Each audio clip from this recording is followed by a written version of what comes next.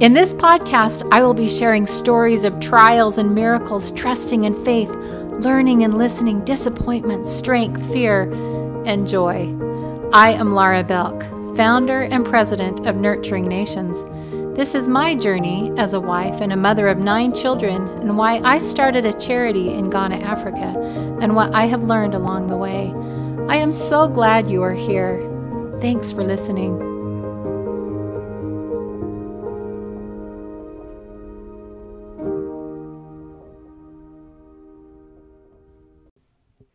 I always have interesting reactions from people when I tell them about what we're doing in Ghana. And recently I had a reaction with a person that had lived in Africa for a while. And when I found out that they had been in Africa, I told them what we were doing in Ghana. And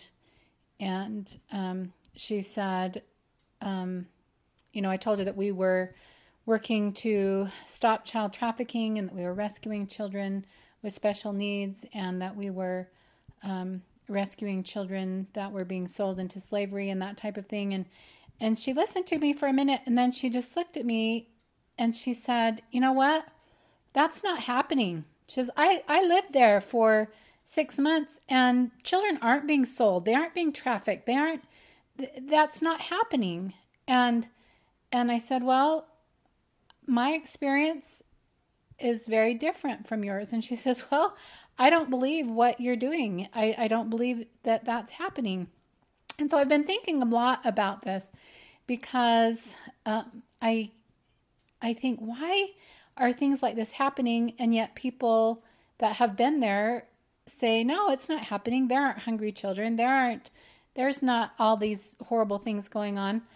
And after I talked with her and I was driving home, I had an animal. I can't remember if it was a quail or a cat that crossed in front of the road in front of me.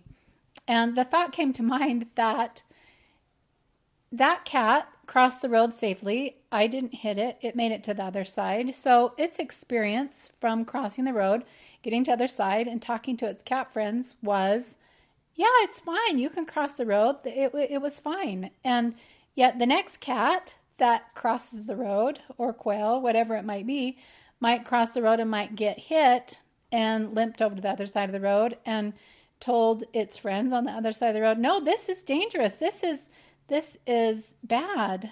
And I think that's the situation in these experiences that I've had in talking with people, that they have been to Ghana or to Africa, and yet they don't believe that these things are happening in the things that we are trying to stop, the horrors that are happening.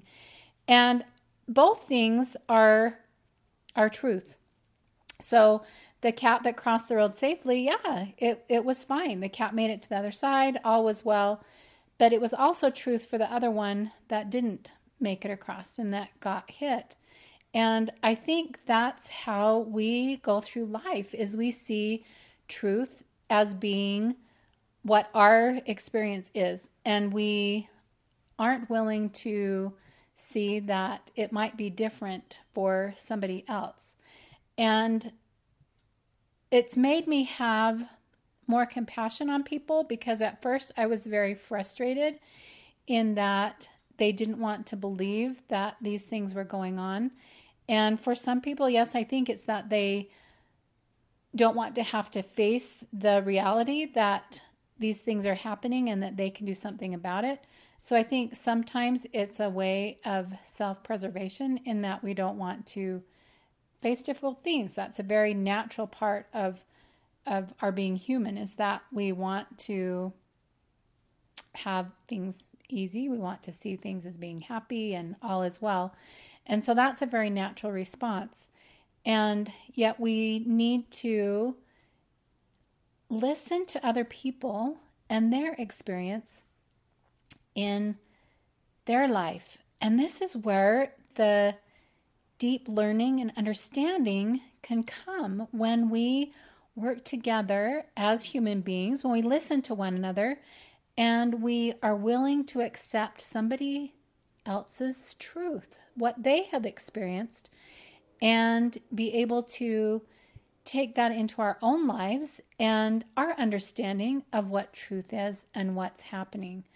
So it was kind of has been an eye-opening experience for me to try to understand why I have come across so many people that don't believe me that these horrific things are happening. And so I feel a need to share some of the stories. And these aren't just stories, this is history, this is real life, this is happening to these children. And then share with you what we are doing to be able to help with their reality and the things that are happening in their lives. So the first, I hate to call it story because stories can seem not as significant. So a part of history, a part of a life. So I'm going to tell an experience of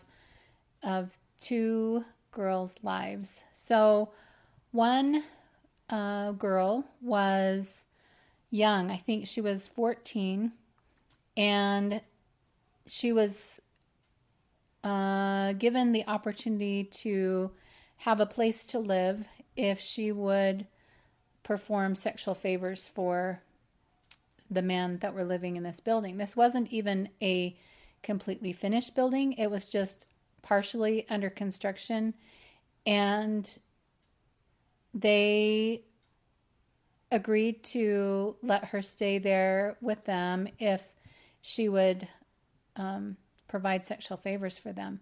She didn't have anywhere else to go. She didn't have anywhere else to turn to, nobody else to turn to.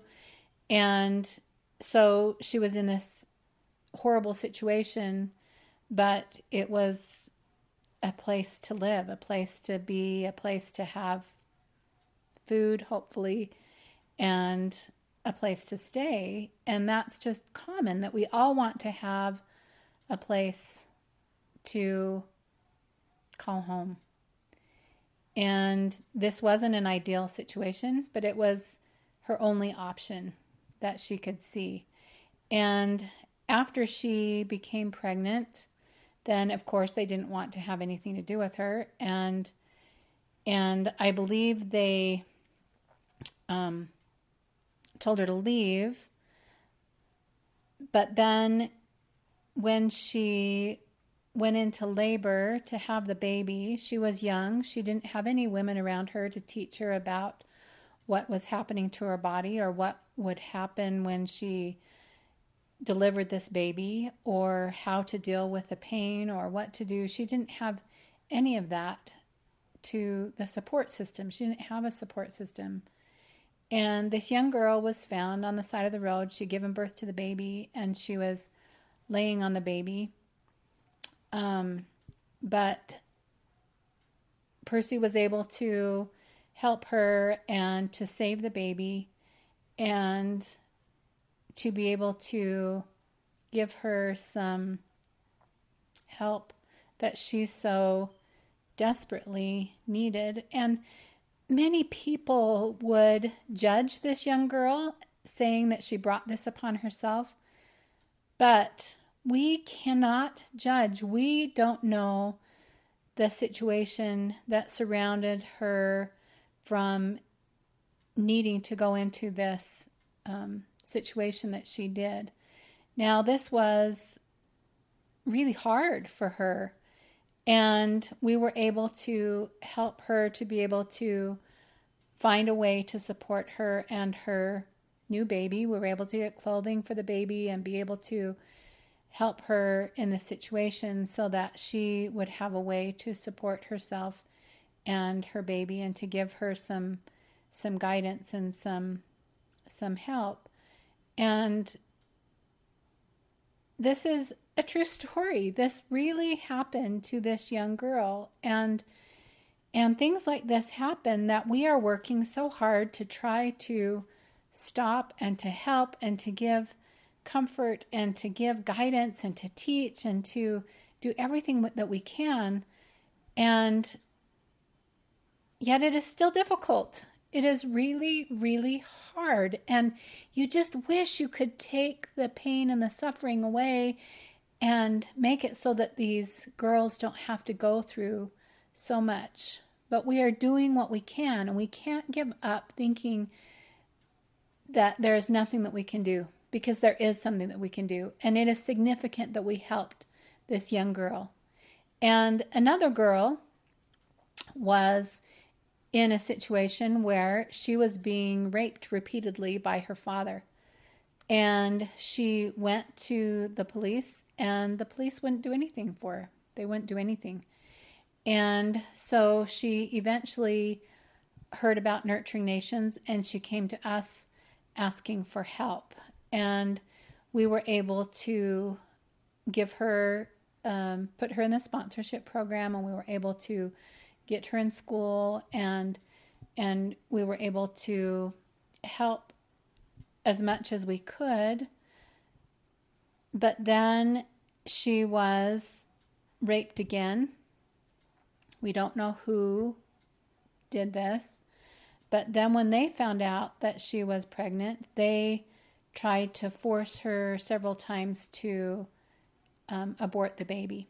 And I think I've shared this in a previous podcast, where to do this, they take heads of ants and glass, crushed glass, and they insert this and try to cause the baby to be aborted, the mother to bleed enough that the baby will be aborted, which sounds horrific. And it breaks my heart that so many girls are being forced into this. But when we found that this was happening again, we told her that she shouldn't try to abort the baby, that she should leave the situation, and that she should let us help her more fully. And trying to teach these girls, these sweet girls, that we are there for them is hard. They see so much in their culture that it's just expected that they allow men to take advantage of them. And it's very, very difficult to change. But we are trying, and we are doing the best that we can to teach them that we will help them. Even if they become pregnant, we will help them, and we will help the baby, and to not go to these horrific measures to try to abort the baby, but that we are there for them. This is a long process, and people will judge us and think that we need to do something different. We aren't doing it right. We aren't understanding. It isn't happening. So many people have so many different opinions, and we have to listen to one another, and we have to do everything we can. And we are trying.